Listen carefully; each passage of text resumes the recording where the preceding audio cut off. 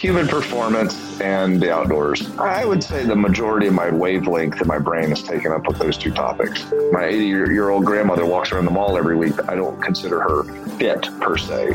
I don't think any hunter alive on public land looks over and sees other hunters. He's like, yes, finally, more people here. It was an interesting thing he said. He goes, you know how I scout for deer? You got to start big and then get all the way down to the exact tree. I said, okay, well, what do you mean by big? He goes, the country, the United States. I'm like, wait, what? You worked really, really, really, really freaking hard to get where you're at. I get it. But also other people could do this. They just don't want to, or they just don't want to put in the effort. This is Bert Sorin from Sorin X Exercise Equipment, and you are listening to the Wild Initiative.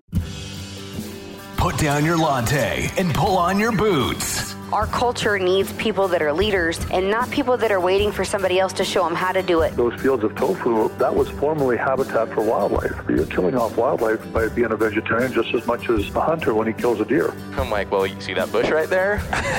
There's your bathroom. Yeah. My dad wears a Levi jacket. He sits in front of a sagebrush, and he tells me the best camo is hold still. Not to Donnie Vincent this, but be relentless in everything you do. Don't crap out, go back to the truck with excuses or whatever. Okay, assume I get a deer. How do I cut it up to fit into a Honda Civic? Just get outside and go, because once you do, it's all gravy from there. Hey, this is Zach Griffith. This is Hannah Barron. This is Jason Phelps of Phelps Game Calls. Hey guys, this is Cody Rich from the Rich Outdoors Podcast. What's up guys, this is Chad Mendez. You're listening to The Wild Initiative. Hey y'all, welcome to another episode of The Wild Initiative as part of the Waypoint Outdoor Collective. Fishing like a local isn't just about catching fish. It's about connecting with the environment and the people who call it home. It's about hearing the stories and traditions that have been passed down for generations and sharing unforgettable moments with the people you meet along the way. Fishing like a local is having an experience that stays with you forever. And with Fishing Booker, you can experience it too, no matter where you are. Discover your next adventure on Fishing Booker. This upcoming concert season will be all about the boots, and Tecovas is your stop for the best in Western style. Tecovas has seasonal and limited edition offerings this spring and summer, including men's and women's boots, apparel, hats, bags, and more. All Tecovas boots are made by hand in a time-honored tradition with timeless styles that are always on trend. And Tecovas has first wear comfort with little to no break-in period. It's hard to find this level of comfort paired with this level of style. Stop by your local Tecovas store, have a complimentary drink or two, that's WCB style, and shop new styles. The smell of fresh leather and friendly staff are at your service. Many stores even have leather custom branding to make your boots truly personalized. And with regular live music and events, there's no in-store experience like it. If you can't make it into a store, just visit tecovas.com. That's TECOVAS.com. They offer free shipping on all boots, as well as free returns and exchanges, and ship right to your door. Go to tecovas.com and find your new favorite pair of boots today. Getting on to today's episode, I'm excited to sit down with Bert Sorin, CEO of Sorin X. Bert is an impressive dude with an even more impressive beard. Just looking at him on this conference call, I'm a little bit distressed that I cut mine off. There we go. Now he's hiding it from me. But Bert, thank you so much for hopping on the call with me today. I appreciate you having me, man. This is going to be great. I was going to say, we might actually need you to switch it to vertical to get the full view of the beard. Yeah, I'm kind of filling up the screen, I guess. I just trimmed it recently. I tried to make it a little bit better for you. Oh, there we go. But one thing I always love to just kind of start out with is an introduction of just generally who you are and how did you get your introduction. Normally I would say to the outdoors, but also I want to say your introduction to your love of fitness and the outdoors. Oh, okay. Yeah, I grew up in the outdoors, only child. My dad was very heavy into the outdoors as well as fitness and strength. Now, you probably use the term more strength than fitness. That was fitness was always kind of a byproduct that goes with just being an active human being and being capable and having work capacity. But the goal was always to be strong, and strength kind of separates kind of the wheat from the chaff in many ways. And so there was always an honoring of the strong people and the strong ideas, and whether that be physical, mental, spiritual, emotional. And so I just grew up around that, and I grew up around the outdoors. And that was when I would go and see my dad. My parents were divorced, but when I would go and see my dad, pretty much everything was going to kind of revolve around, as I got older, a little bit of strength stuff. But for the most part, when I started out, it was all outdoors oriented, hunting, fishing, camping, things like that. So that's what I've always been about. And as I grew, I just kind of turned into a giant version of my 5-year-old self. And I've just stayed with the things that I've loved, because I've had, 35 years dealing with those things and trying to go on the voyage of enjoying the outdoors and enjoying the strength world and the human performance world. So that's what I've been about. I mean, of course, I'm about a couple other things with my family. I guess I'm a business person and some things like that. But the two constants have been human performance and the outdoors since I could remember. So that's what I'm about. So I'd love to hear a little bit more about your dad, because he's kind of the originator of your love of the outdoors. He effectively started the kind of world you live in. Oh, sure. I mean, he's the founder of Sorin, and I guess by proxy, Sorin Outdoors was kind of my thing, but by proxy, he's the founder of Sorin Outdoors as well. And yeah, he's an interesting guy, and Pops is an interesting guy too. And it's kind of crazy. He was an only child as well. Parents worked all the time. So he was kind of left to his own devices, but he had a couple, rules, like he wasn't able to go outside of the yard. So you have a kid that's by himself, that really boils everything down to his own imagination, his own ingenuity, and whatever he could come up with. He wasn't a very good reader when he was a little kid. So his dad used to buy him Iron Man magazines and Strength and Health magazines, because he was interested in that. But he would also buy Field and Stream and Sports Afield magazines. So the two things he was interested in, he just read constantly, and that's what taught him to read, because his dad knew he would read stuff that he was interested in. And so you kind of get this weird perfect storm of a kid that's alone, has a ton of imagination, ton of ability, has some infrastructure to work with, and then has a fueling of the outdoors world and the strength world as kind of his muse. And he just kind of designed the world around him to fit his likes and interests. So that's kind of how Pop started. And then, of course, he turned out to be a national caliber lifter and a discus thrower. And I learned from him and my mom to chase passions. Whatever the passion is, go deep water. My mom is different in many ways, but she's very independent. If she gets onto something, she's going to go deep water. She's going to learn every bit about it. I mean, as a kid, I could remember just every summer, she was a teacher. So when the summer would come, she'd have free time, and she would learn a new skill set every summer and go deep water into it. One year it was scuba diving. One year it was macrobiotics. One year it was just all these different things, whatever would hit her interest. But once it was, by the end of the summer, she was, I wouldn't say an expert, but she certainly knew more than 99% of the population about it. So I was always around. Both parents were always pushing further to become more deep water, or what I consider a rabbit hole person, to whatever their passion was. It was always passion driven. So I was around it my whole life. So that's kind of how my hard drive was set up. So what would you consider yourself going deep water on? What would you say your biggest passions are? Yeah, human performance and the outdoors. I mean, those two things I can't get enough.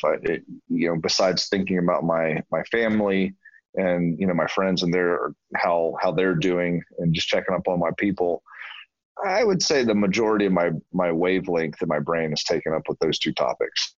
That's, I used to have full, when I was a hammer thrower and a Scottish Highland Games athlete, I would have full practices in my head before I would go to sleep. I'd lay in my bed and close my eyes and literally think through an entire day's practice from 3 different camera angles, viewpoints, first person view, top view, side view of everything of the technique I was doing. I was able to rewind the tape in my head and go back and forth and figure out biomechanical insufficiencies or different positions. I mean, that's how into it I was when I was an athlete, and I would do full practices. And so what I figured, I was getting more reps than my competitors just because I was doing mental reps. Now, I hate to say, like, a lot of times before I go to bed, I'll research ballistic tables for bullets, and that just because it's something I'm interested in, but it's also something that I hate to say doesn't matter. And so my mindless reading, it just brings my brain off of my business, things that actually I have to put real type of emotional energy towards. But if I read, the terminal ballistics of a 300 Win Mag at X number of distance, like, it doesn't matter. I'm just kind of interested in it. So I kind of do a thing each night to kind of clear my brain to just go, okay, I'm not thinking about anything that's going to be a stressor. I'm thinking about something that just kind of interests me. And so that's kind of what I'm about at all times. A pretty simple guy. So there's something you started kind of touching on earlier, and it's the concept of fitness versus strength. And I thought that was kind of interesting, because I feel like most people I talk to tend to come at it from the perspective of they want to get fit, and strength is kind of the secondary portion of that, versus right. You seem to be the opposite. That's what you got to define fitness, and some, I guess at one point my dad was telling me in college, he actually got the question wrong on this final, and he went back and forth with the professor. He said, what is the definition of fitness? And the definition of fitness was there, like how much, liters of oxygen per milliliter of, like, it was this mathematical equation. And he said, no, fitness is your ability to perform a specific task that is yet to be decided. Are you, for instance, are you fit enough to be a world-class shot putter, or are you fit enough to be a coal miner? Two different skill sets needed, two different abilities needed. And so you can't lump fitness into, or define fitness as one specific goal. Fitness for a hunter is considerably different than fitness for, maybe the fitness level you have to be a professional billiards player. It doesn't matter. What is the requirement? And that's just like if someone asks me, what's the best rifle I should get? What's the best hunting rifle? Okay, what's the requirement? Are you hunting prairie dogs? Are you hunting thick brush bears? Like, it doesn't matter. You can't put one thing on it. So fitness for me was always kind of a floating target, depending on what my goal was and what I was trying to accomplish. As a hammer thrower, I was as fit as I needed to be to get that job done. Now, as a hunter that's doing more Western style hunting, the goals and the needs and requests of my body that I have, the requirements are considerably different. So fitness is always something that I knew that I was just going to get by going after the things I was looking for. You could call fitness as maybe the result of general physical preparedness or conditioning. But strength was something that I was always very interested in, because strength was the differentiator. You could walk, I could walk 5 miles. Is that fit? I don't know. My 80-something-year-old grandmother used to walk around the mall, and it would, she'd walk a couple miles around the mall. And I always just tell people, I said, in my opinion, walking isn't any type of human performance or fitness. That's what humans were meant to do. You're supposed to walk around. That's why we have legs. Like, and I would say my 80-year-old grandmother walks around the mall every week. I don't consider her fit per se, or that's not a goal, but strength, the ability to produce maximal force on an object or receive an object, that's what separated the men from the boys in a way, because there's a specific amount of weight that you say, like, fitness, again, somewhat different, but you could say strong. And I could say someone who deadlifts 500 pounds is stronger than someone who deadlifts 400 pounds. There's a very specific way that you could gauge that. And I've always been excited about that, because it is more rarefied air in many cases. But to the normal person, maybe strength isn't that big. As I become more of a non-athlete, 600-pound deadlift is no longer on the menu of things that I need to achieve. It would be cool, but I don't need to achieve it. I've done that. That was cool. Did it help me? Yes, but you have to go deep water in that world to achieve that. And that isn't, for me, for a balanced fitness profile right now, that isn't something I require. So when you're looking at the outdoors, kind of bringing this back around to the outdoors, somebody that wants to get into Western hunting, what would your definition of fitness be for someone looking to get into Western hunting? It's a great question. I think just like if you're training for a sport specific training for a specific sport, not to turn that sentence back and forth, but you have to look at the requirements. What are the requirements of your average elk hunt? Your ability to work at altitude, your ability to climb, your ability to have organic movements of literal crawling, to be strong enough to carry certain amount of submaximal loads for distances. Like, how I look at it first is, what are the requirements that I need to do to be successful? Generally, of course, there's always luck that plays a part of it. There's shooting, there's things like that. But I would write down all the body requirements that I need to be able to accomplish. And then from there, that's how my programming would be associated, versus just say, well, I'm fit enough. I'm 180 pounds and I have 7% body fat, and I could run a marathon.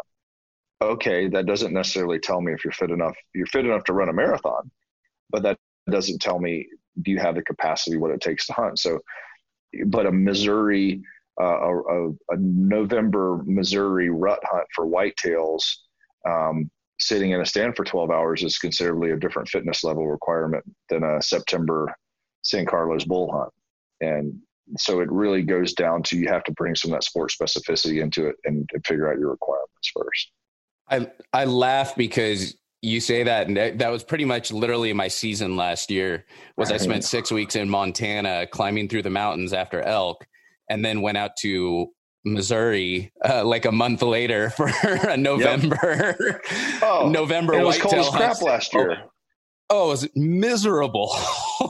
Miserable. It was 7 when I got to my stand, and I sat for 12 straight hours. And so fitness level, no, I have to carry a big pack in because I have a ground blind and chairs and the whole night, because I'm sitting there for 12 hours and a ton of food and coffee. And now, does that sound like a hard hunt? Well, it's a mile walk in with a really, really big, heavy pack, and then the ability just to endure sitting there for 12 hours and not going crazy. So I would say that's more mental and focus training than it really is physical training at that point. But still, it's a fitness level to nonetheless. Hey, it's Kaylee Cuoco for Priceline. Ready to go to your happy place for a happy price? Well, why didn't you say so? Just download the Priceline app right now and save up to 60% on hotels. So whether it's Cousin Kevin's Kazoo Concert in Kansas City, go Kevin, or Becky's Bachelorette Bash in Bermuda, you never have to miss a trip ever again. So download the Priceline app today. Your savings are waiting. Go to your happy place for a happy price. Go to your happy price, Priceline. So how'd you do in Missouri? I did not see a single buck. No. I saw, so I've not done much whitetail hunting. It was, I had a good buddy. He invited me out to his ranch. He does like a deer camp every year at his Driftwood Acres. Brandon Butler, he's a great guy. Did an episode with him a while back. He has a ranch out there, and we hunt on the ranch and on the public land around it. And I'm not super familiar with whitetails, so I don't really know their behavior. And I had a doe tag and I had a buck tag. And rifle or bow? Rifle. I mean, it could have been either, but I just picked up a new lever action rifle that I was really jonesing to get some blood on. And so I'm sitting out there, and I keep seeing all these does, and I didn't realize that you could just plug one of those does and a buck will still come right up, and like you can have it laying out there. Oh yeah. Buck just won't even give a crap. I'm like, well, if I'd known that, I would have shot one of the dang does. But right. But only one of us on that trip got a buck. It was not. Some of the guys were just being a little more picky. I didn't happen to see anything. But it was a fun trip. It was definitely more about the camaraderie and being out there with the guys. Sure. And all of that, for sure. Yeah, those are fun hunts like that when you get to be out there with all the guys. It's also fun when you get to be out there with the guys. You see some bucks, but yes, that's cool. Glad you got to Joe. But I know if you went out there when I did that first weekend, boy, it was cold. I don't think it was quite as cold as you were talking, but it was. I mean, we were getting down to about, I think, 12 or something like that. It was. That's rough. My California, I'm in Northern California, so it'll get decently cold up here, but not anything like that typically. But oh yeah, I mean when you bring a thermos of coffee and you open it up a number of times, and then by the end of the day the coffee's cold in the thermos and maybe even has ice on, you're like, okay, this is a bad deal. See, that was my Montana season this last year. That was because winter hit so dang early. So I was in Montana, mid-September through October. And there was a few days where I would like fill up my coffee. I'd drink most of it, it'd be in like the nice insulated thermos, and I'd put it in my car door. I'd park at my spot and I'd go out and hunt all day. I would come back and it would just be frozen solid in that car. Like, that's a rough go. There was some, that's tough. There was some heinous mornings out there. Like I couldn't, like mornings where I couldn't get the jet boil working. I would have to turn on the car, run the heater for about an hour, and then I could solely to get the jet boil working. Oh no. It sucked so bad. Yeah, that's a bad deal. That's a bad deal. I'm looking forward to some hunts this year, but it's got to come to the realization, it's always a problem solving thing, right? It's like I knew some things I learned last year. It's like, I'm going to do those better this year. But I've been hunting for 30 something years, and you just keep learning. And you're like, okay, what is my solution when that happens next year? And that's the fun part of it, right? Because you don't know. That's been the absolute study in my, you look at my elk trips, you're not as familiar probably with my story as some of my listeners, but like I look and this would be my third elk season, this last season. So coming up on my fourth season. And it's been, a very interesting step-by-step process where, the first season I went out and I learned. It was the most epic failure of an elk hunting trip that you could imagine.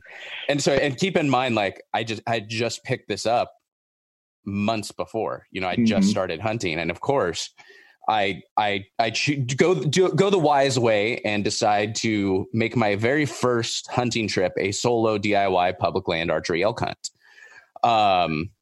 Makes total sense. It's just I clearly listened to all the recommendations of all these lovely people I talked to on the podcast. Yeah. I love this story. I had Jim Shockey on the podcast, and you're doing something absolutely insane. He's a well-known guy. Yeah.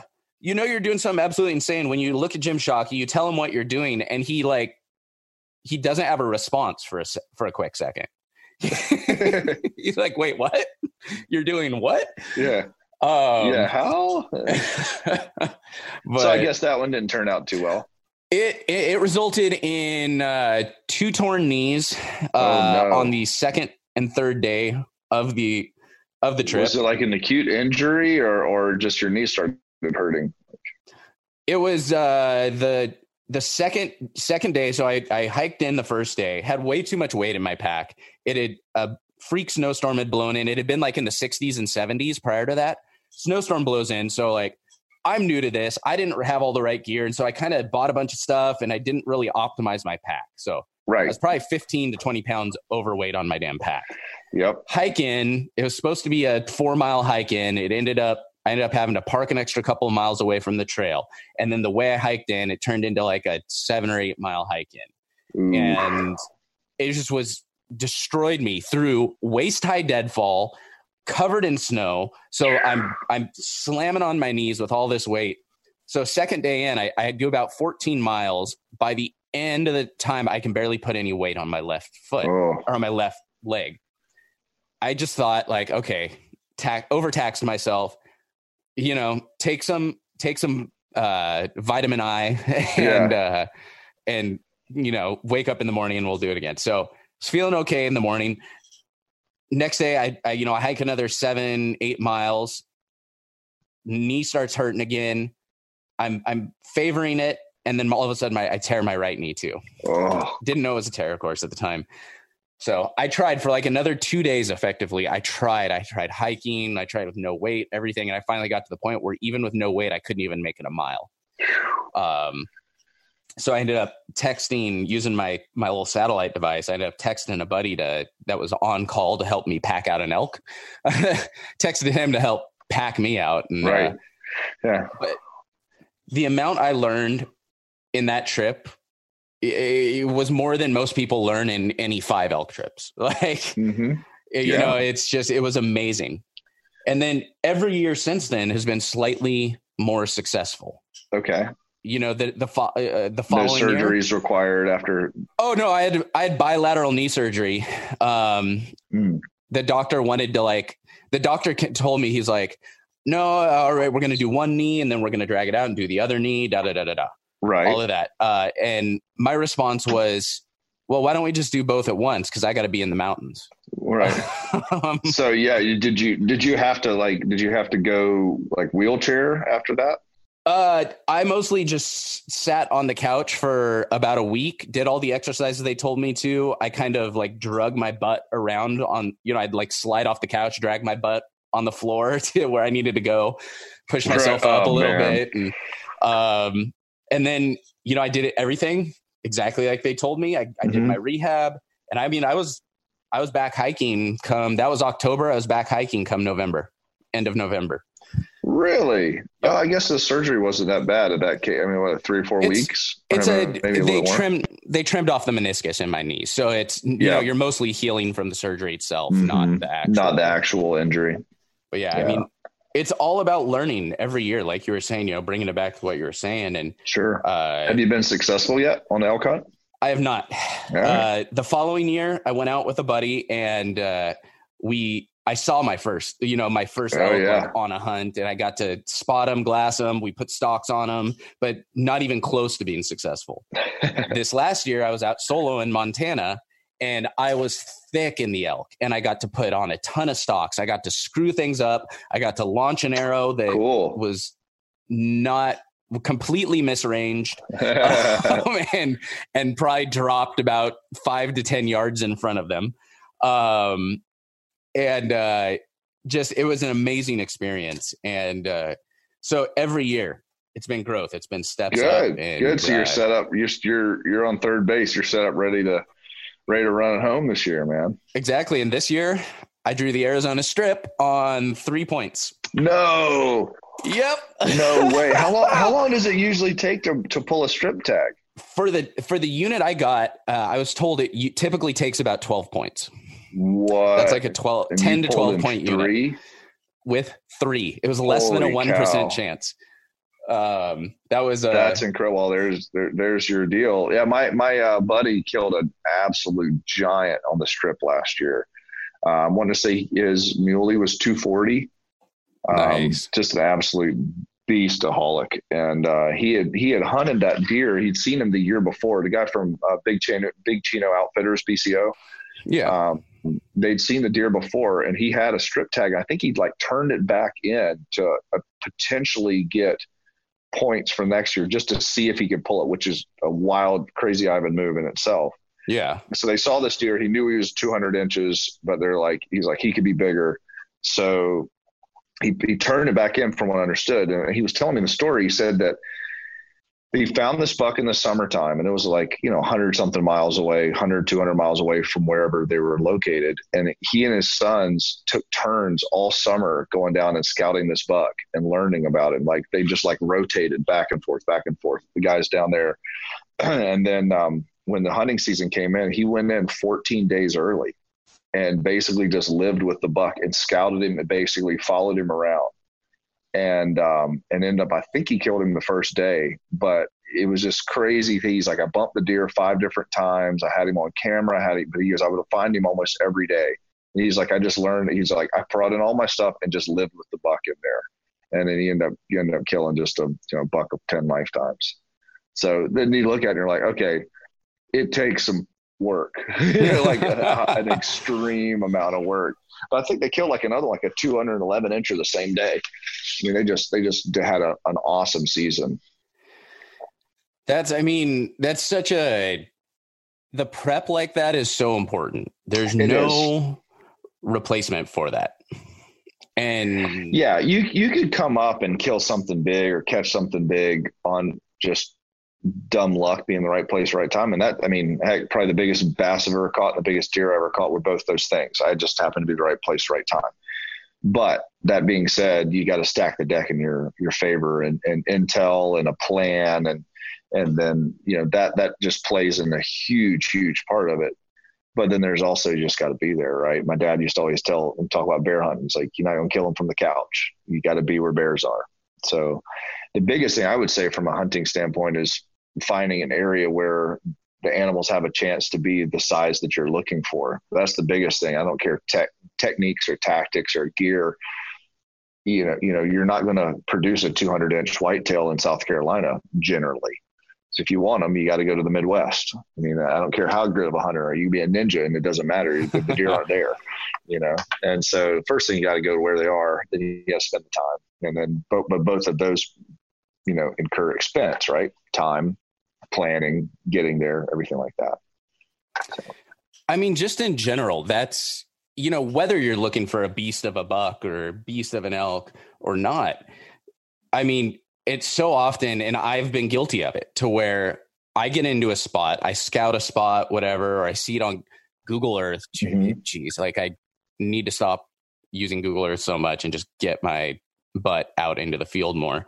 But whether you look at this spot and you're like, this is elk country. This looks like every elk video I've watched on YouTube. Right. This is like, has the perfect water. It's the perfect terrain. It's got feed over here. It's got the north facing slope. You're like, this is everything elk should be. I'm going to invest all my time in here. And then all of a sudden there's no elk there. But you're committed to it. Because everyone else saw the same spot and they ran the elk out there early. But you got to remind yourself, you're like, okay, go where the elk are, not where you think they should be. Go where the animals are. That's the biggest. Yeah, that's the biggest thing. And we run into that a lot. You find these spots like for whitetail hunting. You're like, oh, this is so pretty. This is an awesome field. It's this, it's that, it's the other. And you go, I've hunted it 4 times. I've never seen anything. I don't know what I'm doing wrong. And they're just not there.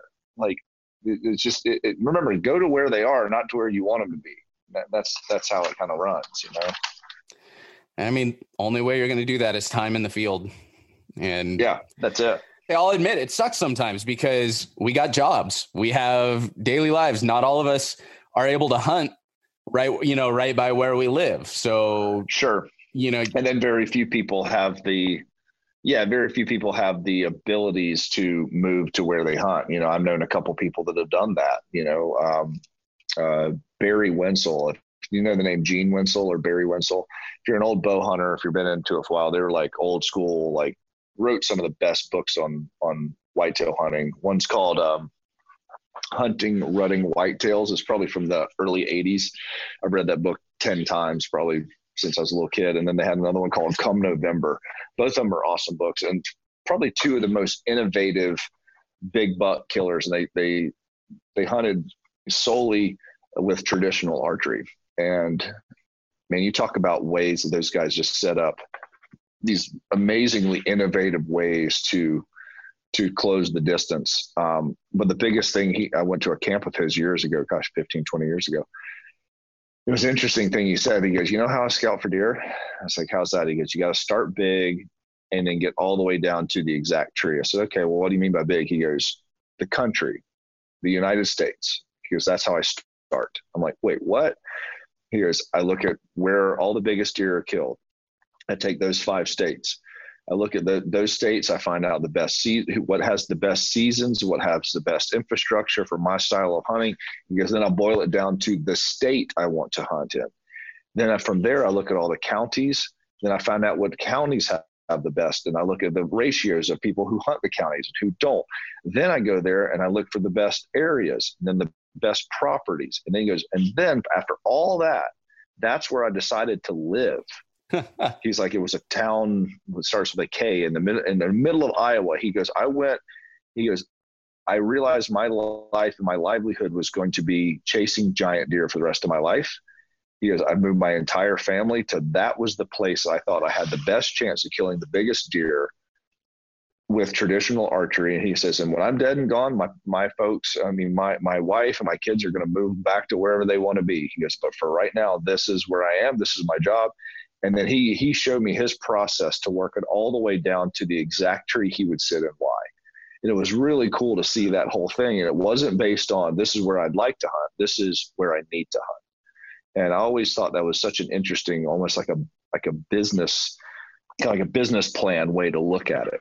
And that was, but he was wildly successful. I want to say he killed a 200, like a free range, 240 inch whitetail with archery tackle, self-guided. I mean, you go, okay, that's incredible. But you start looking at the methods that he put in place. And I always thought those were so interesting. So is that now the process you take into account when you're looking at different spots? No, I'm a little bit more opportunistic than that. Like if a buddy of mine says, hey, you want to go hunting? Like I go hunting with him. Like, I mean, who really honestly turns that down? Yeah, exactly. That's the thing. But the other side of it, I'm starting to turn down some because I have to look at time. And, the weird paradox is I'm now at a time in my life where I could afford to hunt better places per se. I'm getting more opportunities to hunt good places, but I have less time to do it. So then, like talking to Cameron Haynes, he goes, I'd love to hunt every place everyone ever invites me to. He goes, but I have this many days that I could hunt a year for work and for and just time. You only have 365 days in a year, and your seasons only last so long. It's like, okay, at one point you're just going to run out of time. And it sounds weird, but in order to go on a hunt right now, I either have to like the person a lot and want to spend time with that person, or have a place that has the class of animal and the potential of having a successful hunt. Like I've hunted plenty of open, regular over-the-counter hunts and, public land hunts and all this other stuff.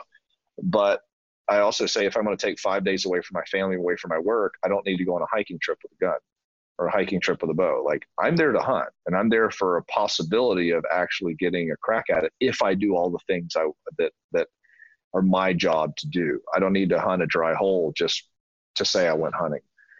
So that's kind of a change. I have more of an ability to do that. But, if it was up to me, I'd hunt every day if I could, but I can't. So that's why my hunt that I take every year is I'm going to go to Missouri every year. I'm going to hunt South Carolina. I try to find the best place in South Carolina, either purchase leases or, figure out ways to hunt different spots, and, have some friends in different places, and I go with them on certain hunts. But it's going to have to, it's a risk reward scenario. The overhead of flying to a place or driving to a place or taking time away from work or my family, the upside has to be there. And it sounds elitist or materialistic or whatever, but again, if I want to go on a hiking trip, I'll do it in the summertime. If I'm there to hunt, I want to make sure there's actual animals there to hunt. And I don't want to have to deal with 500 other people in the same mountain. Like, I don't think anybody wants that. And people might go, oh, you're like, okay, fine. I don't think any hunter alive on public land looks over and sees other hunters. He's like, yes, finally, more people here. That's just not a thing.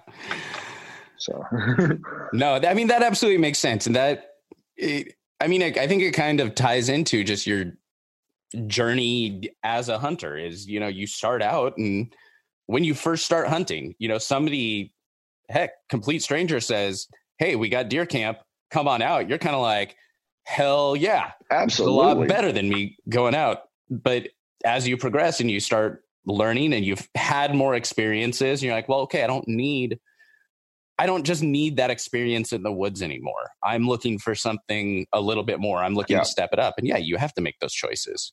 Yeah. I don't need reps right now. It's kind of like we talked about, in business. At some point you go from I don't need more experience. I need success. you know, and it sounds weird, but it's like, okay, we all go through the learning phase or whatever, but if I'm going to continue doing this, I want some success that carries over into my family living a better life and having more security and having the ability to continue doing this. You know, the startup scramble doesn't need to last for 20 years. God help me. I hope the startup scramble doesn't last for 20 years.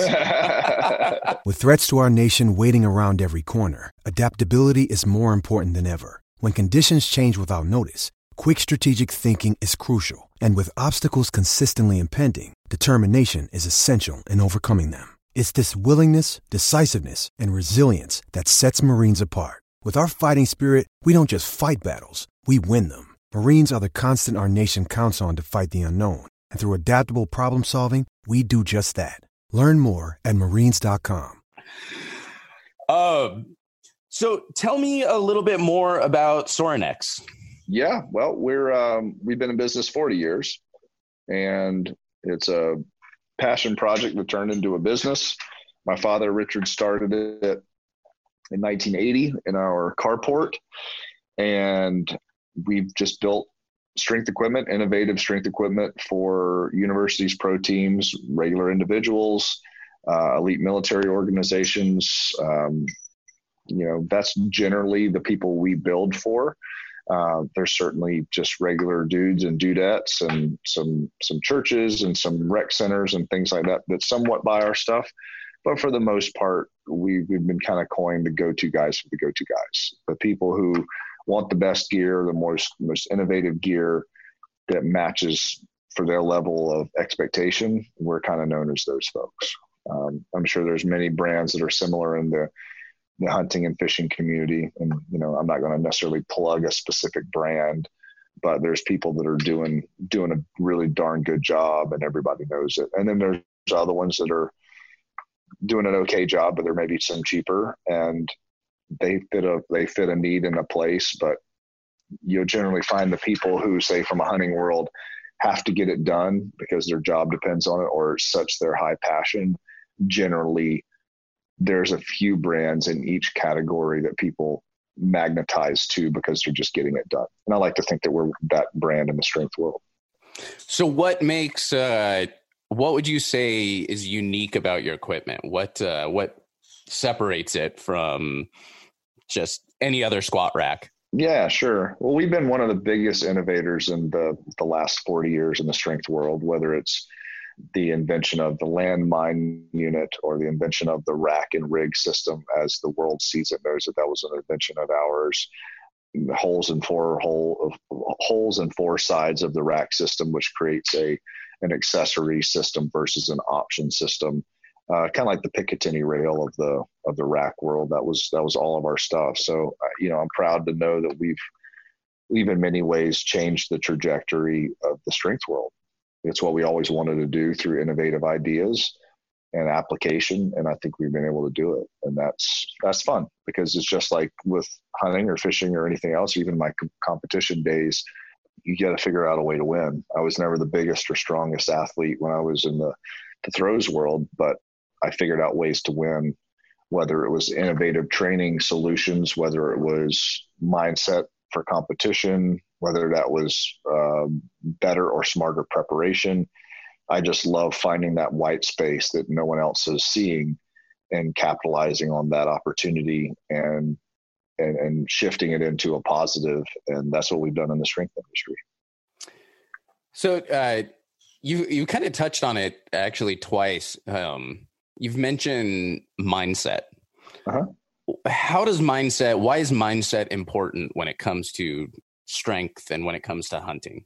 Mindset is huge because I'm a very positive mindset kind of guy. I think there's honestly no space for anything but that. I fully believe that anything that another person's done within reason that I could also achieve.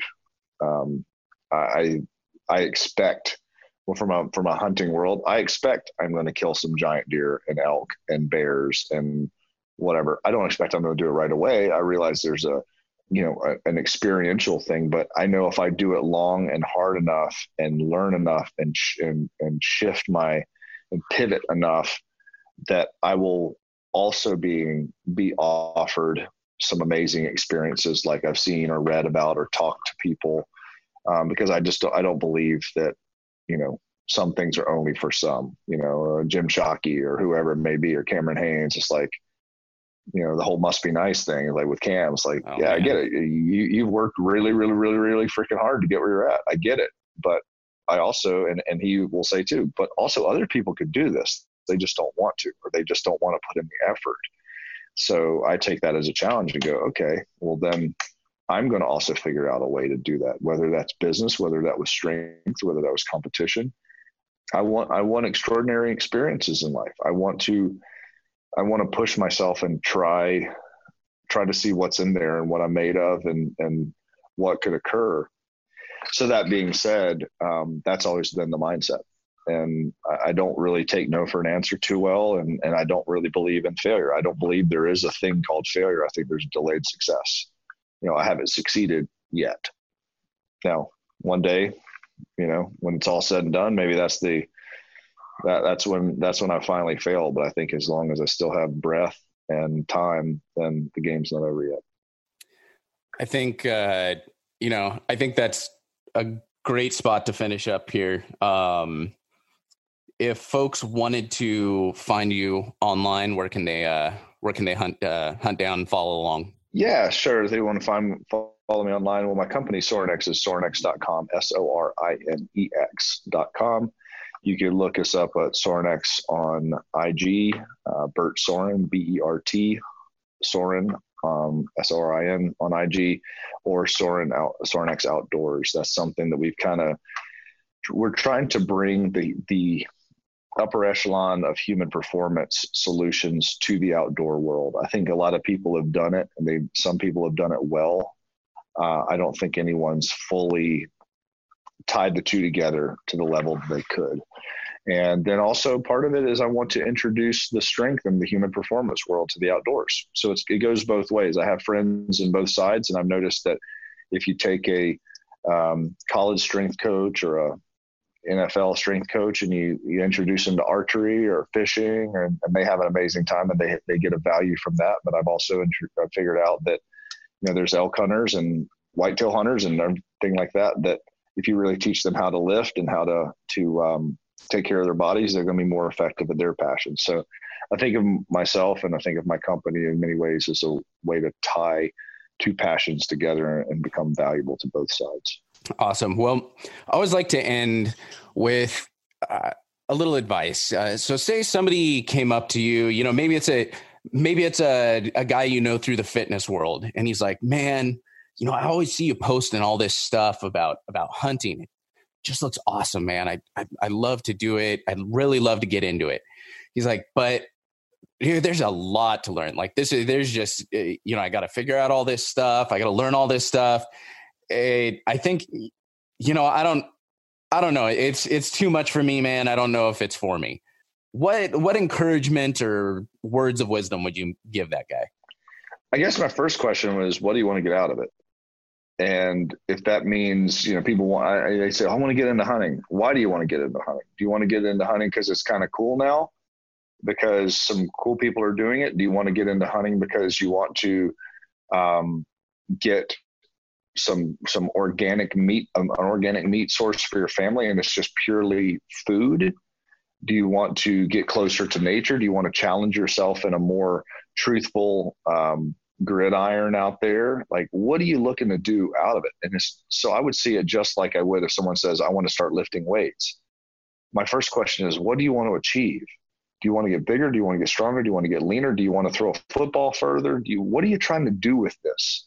Because to walk into it without a preconceived notion of where you want to end up, you'll get nowhere fast. You'll put a lot of effort into it and you'll learn a lot of things, but I think in some ways you'll run out of time and passion to where you want to get. If you want to get into hunting just because you think it's interesting, cool, but realize that that's what you're doing it for. If you want to just get meat, okay, well, I'll hook you up with some doe hunts in Southeast where you could go and you could sit up in a stand and shoot the first day. If that's all you're looking to do, go buy you a freezer, buy a $100 deer tag, go shoot a couple does once a year and call it a day. Don't put the other effort into it if you're just trying to eat. That's fine. Like, but what are you looking for?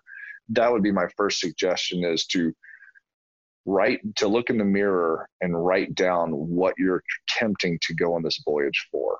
And that will guide how you're going to get there.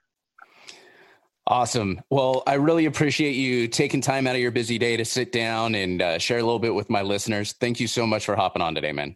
Thanks a ton for having me. All right, y'all, that'll do it for this episode of The Wild Initiative. Make sure to check out the show notes page at thewildinitiative.com to get links to everything we talked about in today's episode. Had a good time. Looking forward to next week. But until then, I hope this episode inspired you to get involved, get outdoors, and plan your initiative for the wild. Thank you for listening to The Wild Initiative. Please take a moment to leave a rating and review on iTunes or Stitcher, and head on over to thewildinitiative.com to get show notes, check out the blog, gear discounts, other podcasts from the Wild Initiative family, and more.